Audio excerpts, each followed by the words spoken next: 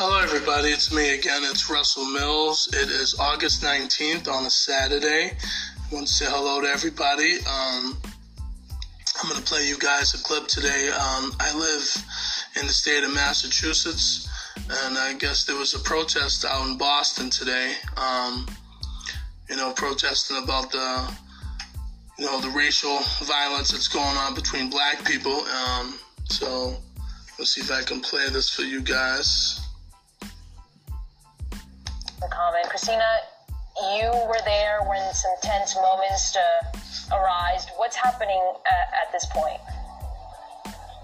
Well, there are a lot of people here, and there have been people here for a few hours. Some people waiting to go into the bandstand here, and you can see this rally is going on now. So people are in there, the speakers are in there, and then there are, of course, a lot of counter-protesters out here. There were some people who were trying to get in there who actually wanted to attend the rally, to listen to the speeches, who were expressing some frustration that they weren't able to get in because there's a lot of security. You can see 2 rings of barriers around here and police surrounding the bandstand on the Common here.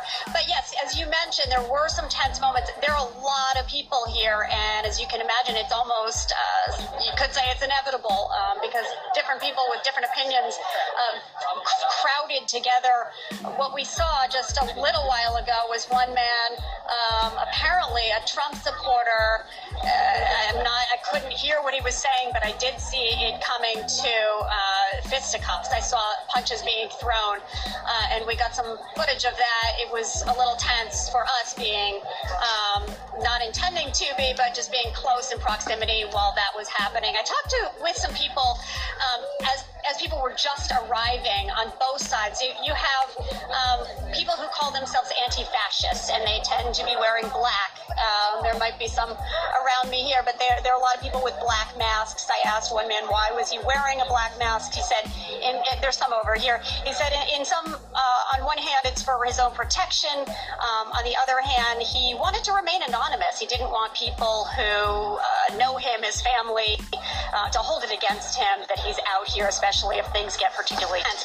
I also spoke with people when they were waiting for attendees of the rally at the entrance here.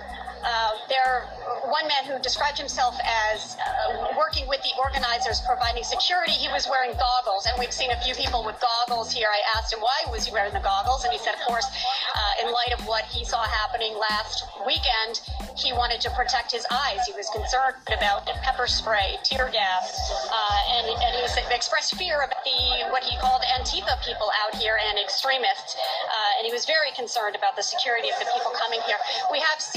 We saw one person with a flagpole, and the police kind of surrounded him and took the flagpole from him because there were some very strict rules about no sticks, no weapons, nothing that can even be used as a weapon here on the Common.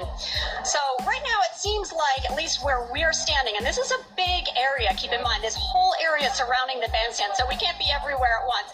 But where we're standing right now, things seem to have calmed down. I can hear some screaming on the other side, and every time someone tries to walk through the barricades, or sort of an alleyway created by police, and into the bandstand, protesters kind of surround that alleyway and throw chants out, racists go home, like that. So that's what we're seeing here, and hoping this remains calm. Everybody's saying they hope it remains calm. I haven't run into anybody saying, that they're here amped up and ready to cause something. And I also haven't seen any kind of Nazi or anti-Semitic or any white separatist signs or flags or anything of that sort. Really just Trump, people who are clearly here to support Trump with the Make America Great Again hats or Trump t-shirts, and people here with Black Lives Matter, and people here with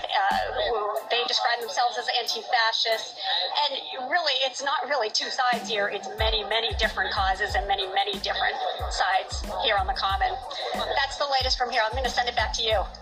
Christina, how would you describe the turnout for the free speech rally itself? Because looking at the aerial images, really, it just seems like there are people on the bandstand itself, but then really no one surrounding it. Right, and that's what I'm seeing here. I mean, that was intentional. There are barricades around the bandstand, so they didn't want anyone to be able to surround it at all. And there are some people who had told us earlier on that they were a little frustrated they couldn't get in. They wanted to go in there, not to protest it, but to listen to the speeches and take part in the rally. And because of the heavy security, they weren't able to get in. I don't know if more people have been able to get in since we heard from those people.